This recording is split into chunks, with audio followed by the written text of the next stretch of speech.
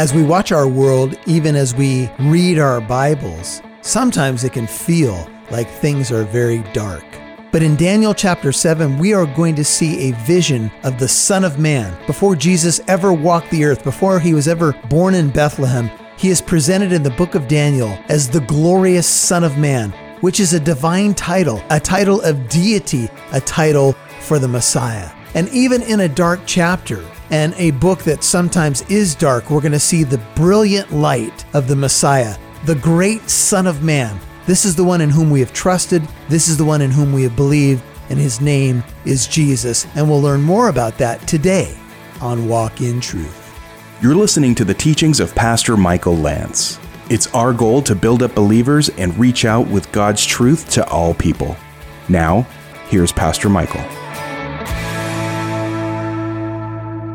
As we follow world history, the major world empires were Egypt, Assyria, Babylon. Now we're talking about the time of Belshazzar there. Then if you start fast forwarding down from Belshazzar, the nation that took over, that caused the fall of Belshazzar on that fateful night when the writing was on the wall, was the Medo-Persian Empire. The Persian army was outside the gate. And so the second kingdom, in line with the dream of chapter 2, here represented by the bear, is the Medo-Persian Empire. The three ribs of the bear has in its mouth likely pictures three major kingdoms conquered by the Medo-Persian Empire.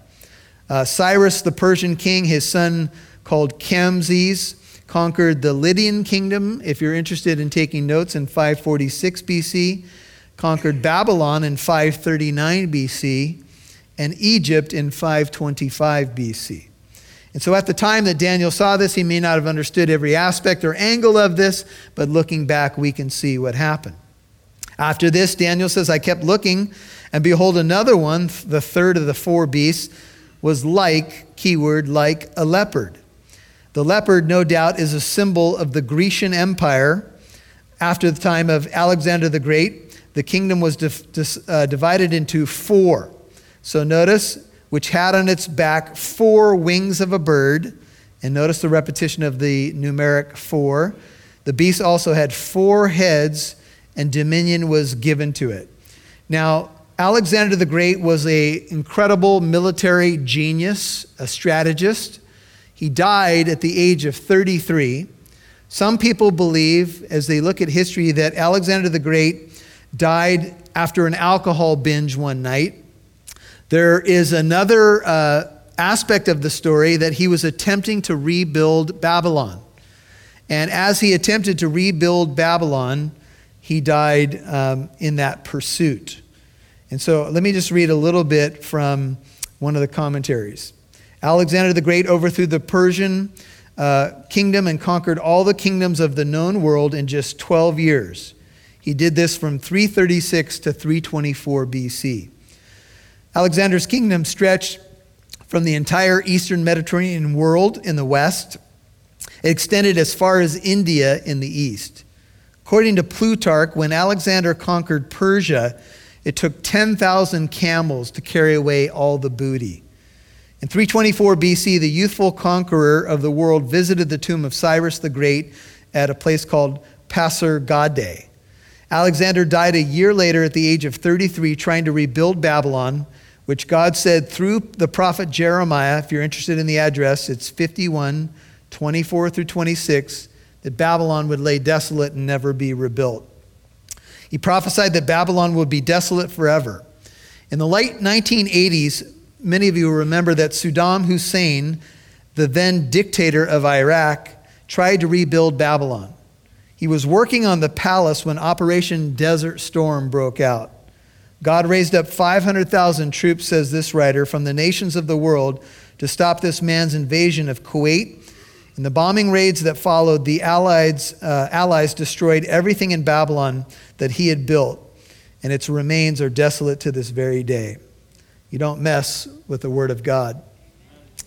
When Alexander the Great died, he had no heir. He died at the age of 33. There's one story that after conquering the known world, he went to his bedroom and began to cry like a baby because there were no more nations to conquer.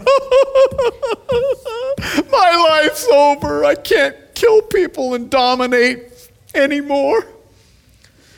And so, having no heir, his kingdom was split into 4 generals' rule. In Egypt, one named Ptolemy I ruled. In the eastern provinces, the general was Seleucus I. In Macedonia and Greece, Antipater and Cassander took power. And in Thrace and Asia Minor, one called Lysimachus became the general. It was split into 4. And so isn't it interesting?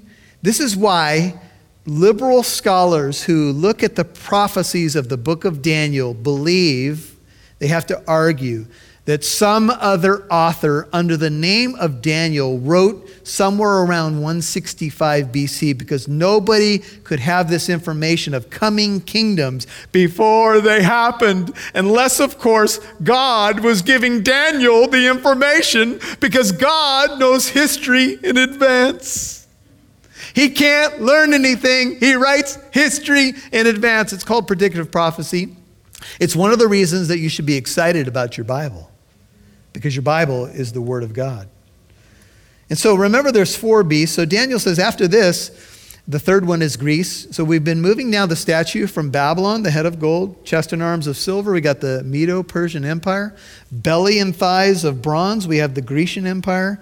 And now we're going to move to the legs of iron. Notice after this, verse 7, I kept looking in the night visions, and behold, a 4th beast, dreadful and terrifying and extremely strong.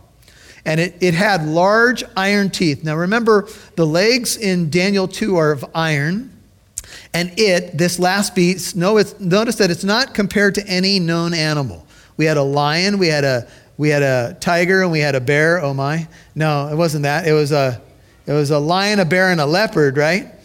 I just was stuck on the Wizard of Oz. I thought you guys might appreciate that. But anyway, but this 4th beast is not compared to an animal, but it is a 4th beast, dreadful, terrifying, and extremely strong. It had large iron teeth. Think of Daniel 2 and the legs of iron. It devoured and crushed and trampled down the remainder with its feet. We know the legs of iron in Daniel 2 is Rome. And it was different from all the beasts or the empires that were before it. And notice, here's a key. It had 10 horns. It was not comparable to any known animal. It has this distinct 10 horns. Now, some people think the 10 horns compares to the 10 toes of the feet of iron mixed with clay in Daniel chapter 2.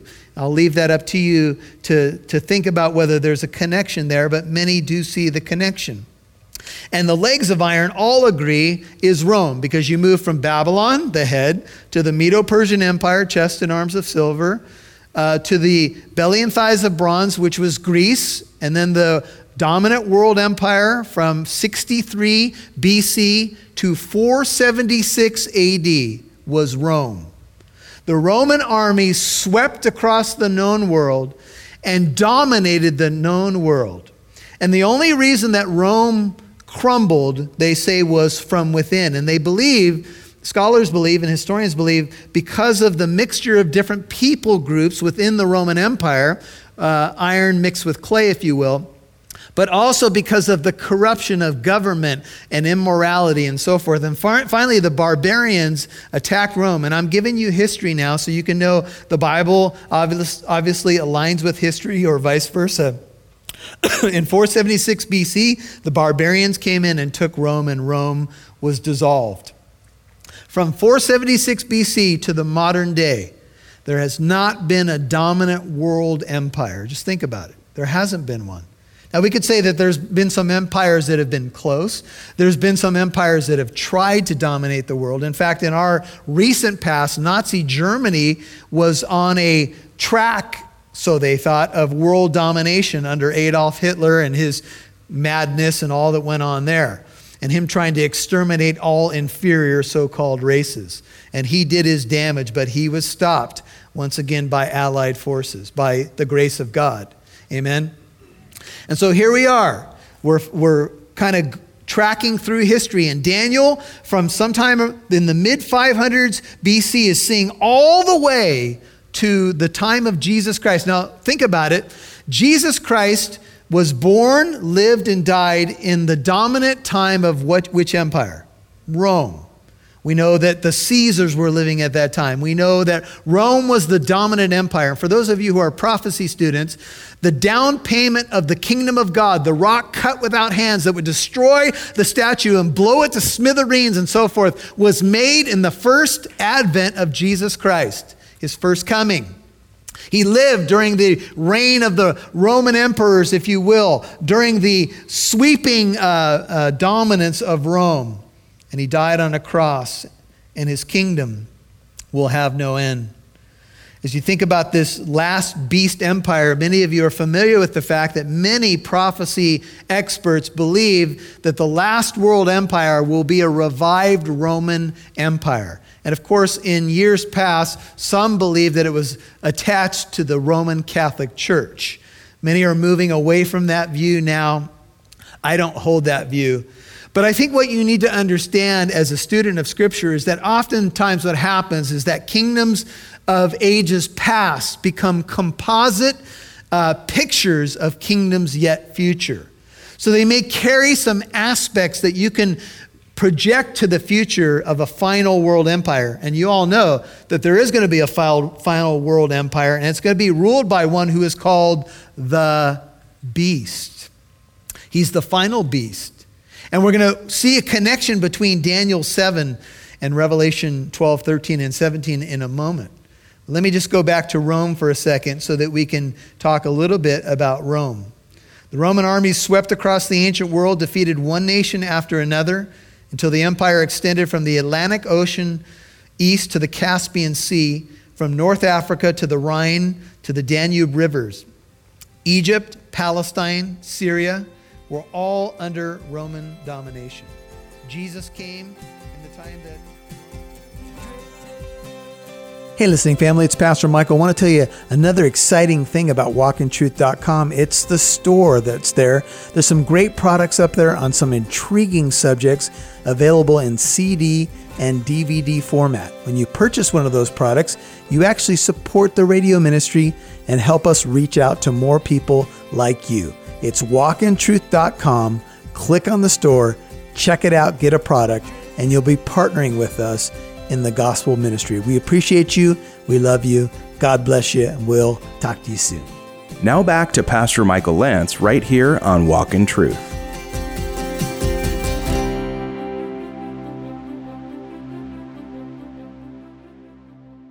We're going to see a connection between Daniel 7 and Revelation 12, 13, and 17 in a moment.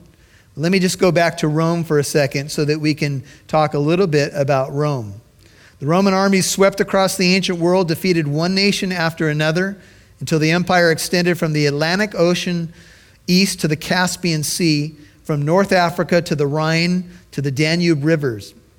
Egypt, Palestine, Syria were all under Roman domination. Jesus came in the time that Rome was ruling, and he died and he rose from the dead in that very history in which that time was embedded. The Roman Empire was the dominant force. We know Nero persecuted Peter and Paul. We know that there's a lot of connections to the Roman Empire and that history because that's the time when Jesus came. And so notice that when we looked at the 10 horns, we're told later they are 10 kings. Now, we believe that what that tells us is that there's a future kingdom coming, and we'll see this in the book of Revelation, that is not directly connected to Rome. It may have some composite connection, but it's not Rome. There's some future empire coming that will have this connection to these 10 kings, because there were over 60 kings that ruled in the Roman Empire. So it's not the Roman Empire of old that we're talking about. This world-dominating empire that's revealed in Daniel 7 will make war with the saints and defeat them. Daniel 7:21. Take a look with me as we'll skip ahead for a moment as we get the big picture. I kept looking, Daniel 7:21, and that horn was waging war with the saints and overpowering them. You'll notice in Daniel 7:22, God intervenes until the Ancient of Days came, and judgment was passed in favor of the saints of the highest one. And I believe, just this is my view, that judgment passed in favor of the saints will be at the return of the Son of Man, Jesus Christ himself. Now go back to Daniel 7, verse 8. He says, while I was contemplating the horns on this last dreadful, dominant beast, behold, another horn, a little one, came up among them. Some of you may have heard this before of the little horn of Daniel 7. Well, here it is. And most prophecy experts believe the little horn of Daniel 7 is the Antichrist. Notice he comes up among them. He's another horn among the 10, if you will, as Daniel contemplated the horns. And 3 of the first horns were pulled out by the roots before it. And behold, this horn possessed eyes like the eyes of a man, and a mouth uttering great boasts. So all of a sudden, this last horn, as Daniel contemplates it, he's thinking about it, he's examining it, he's considering it. This horn, which often depicts power in the ancient world, like the horn of an animal, possessed eyes like the eyes of a man, and a mouth uttering great boasts. And all of a sudden, this horn is kind of transformed, and there's eyes and a mouth, and it begins to boast. And we're going to find that it's speaking arrogant blasphemies against the God of heaven. In fact, it is bent on making war with the God of heaven. And with that in mind, would you hold your place in Daniel and turn to Revelation 12? Revelation 12. It's page 2065. Now, if you're having trouble finding Revelation, we'll talk after the service, but it is the last book of the Bible. Anyway, Revelation 12:17, notice what happens. And the dragon was enraged with the woman, Revelation 12:17, and went off to make war with the rest of her offspring. Now, the woman in Revelation 12:17 is Israel. The rest of her offspring, which this dragon goes to make war with, we would say is the church, who keep the commandments of God and hold the testimony of Jesus. Who's the dragon, Bible students? Satan. The dragon gives power to the beast. Move into chapter 13, look at verse 1.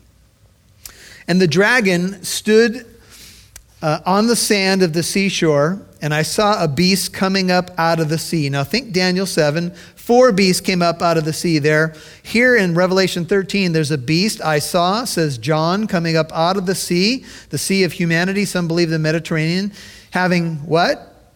10 horns. Think to Daniel 7. Representative of kings, as we mentioned. The 10 horns are 10 kings. And 7 heads, probably representative of kingdoms or nations here. And on his horns were 10 diadems or crowns. On his head were what? Blasphemous names. So you can see that there is a connection here between Revelation 13 and what we have seen in Daniel chapter 7. And the beast which I saw was like a leopard. Now remember, we saw a leopard in Daniel 7. His feet were like those of a bear. We saw a bear in Daniel 7. His mouth like the mouth of a lion. We also saw that in Daniel 7. And the dragon gave him his power and his throne and great authority. Now, if we look at the leopard, the bear, and the lion, and we look at Babylon, Medo-Persia, and Greece, what we can say, I think safely, is this: that the last world empire that comes on the scene, the empire of the Antichrist, will have kind of a composite of all the world dominant empires of the past. It will have parts of Babylon, if you will, Medo-Persia, and Greece, and also we will include Rome. The final world empire, the final Babylon, if you will, the final kingdom of the Antichrist will be a composite of the world empires in the past with a dictator and bent on world domination. And if you peel back the layers for a second and think with me, the one thing that the nations had in common, moving from Egypt all the way down to Rome, was one thing: persecution and hatred of the Jewish people. And as an interpreter of the Bible, I get an insight as to what to look for. One thing to look for in the final world empire, led by the Antichrist, will be a hatred and a persecution of Israel. And much to many people's surprise who are Bible interpreters that have been watching the prophecy and wondering if there'd be literal fulfillment, they saw the nation of Israel return and recapture Jerusalem in 1967. Oh my goodness, buckle your seatbelt. Israel's back in the land. And there's talk of a temple being rebuilt. And there's training of priests and how to do sacrifices. And the nations of the world, how many of them like Israel? How many true allies does Israel have? I mean, look around, folks. This is an interesting and exciting time to live. Because Israel is back in the land, and there's persecution, and there's stuff going on there all the time. And so notice what happens. I saw one of his heads as if it had been slain, verse 3, and his fatal wound was healed, and the whole earth was amazed and followed after the beast.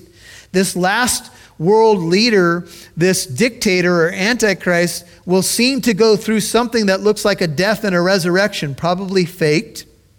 And they worship the dragon, that's Satan, because he gave his authority to the beast. Maybe Satan has possessed this beast to give him his power. And they worship the beast, saying, "Who is like the beast, and who is able to wage war with him?" And there was given to him a mouth speaking arrogant words and blasphemy, and authority to act for 42 months. Bible students, that's 3.5 years, was given to him. Authority is given. God's sovereign. He's given this authority to act for 3.5 years, and he opened his mouth in blasphemies against God, to blaspheme his name, his tabernacle, that is, those who dwell in heaven. And it was given to him, to Antichrist, to make war with who? With the saints, and to overcome them. And authority over every tribe and people and tongue and nation was given to him. And all who dwell on the earth will worship him, everyone whose name has not been written from the foundation of the world in the book of life of the Lamb who has been slain. If anyone has an ear, let him hear. Notice he is going to make war with the saints, and I know this is a verse that a lot of people don't want to look at, but here it is, and to overcome them. There's going to be a time for the saints that are on the planet at this time when the Antichrist will have the upper hand. In verse 10, it says, if anyone is destined for captivity, to captivity he will go. If anyone kills with the sword he must be killed. Here is the perseverance and the faith of the saints. So here is what takes patient endurance. Here is what some of you may need to hear as an alternate view of what you were raised with. It is quite possible that the church will go through the great tribulation and have to deal with the Antichrist. Because the word saints is used in the book of Galatians in a greeting, in Ephesians in a greeting, and it's another word for the church. And you may have heard people say, well, the church isn't mentioned after a certain place early in Revelation. Yeah, but saints are mentioned. And so some people say, well, these are tribulation saints. Maybe, but maybe not. I guess all saints will be tribulation saints at that time. Amen. The question is, who will be here at that time? And who will the Antichrist be persecuting? It's the offspring of the woman, the ones who have been grafted in, the church. But be of good cheer, because he'll only have a limited time to do his damage.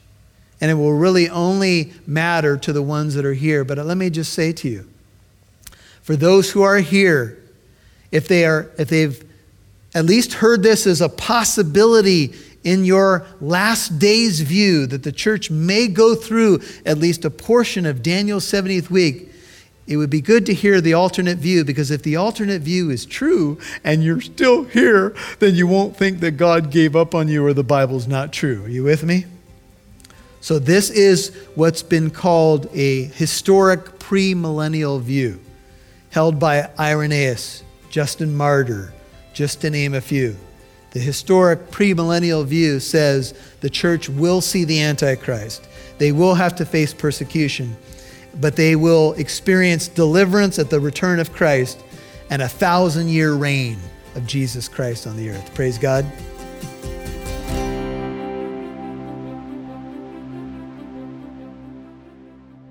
Hey, listening family, it's Pastor Michael. I want to tell you another exciting thing about walkintruth.com. It's the store that's there. There's some great products up there on some intriguing subjects available in CD and DVD format. When you purchase one of those products, you actually support the radio ministry and help us reach out to more people like you. It's walkintruth.com. Click on the store, check it out, get a product, and you'll be partnering with us in the gospel ministry. We appreciate you. We love you. God bless you. And we'll talk to you soon. Thanks for listening to Walk in Truth, encouraging you to reach out with God's truth to all people.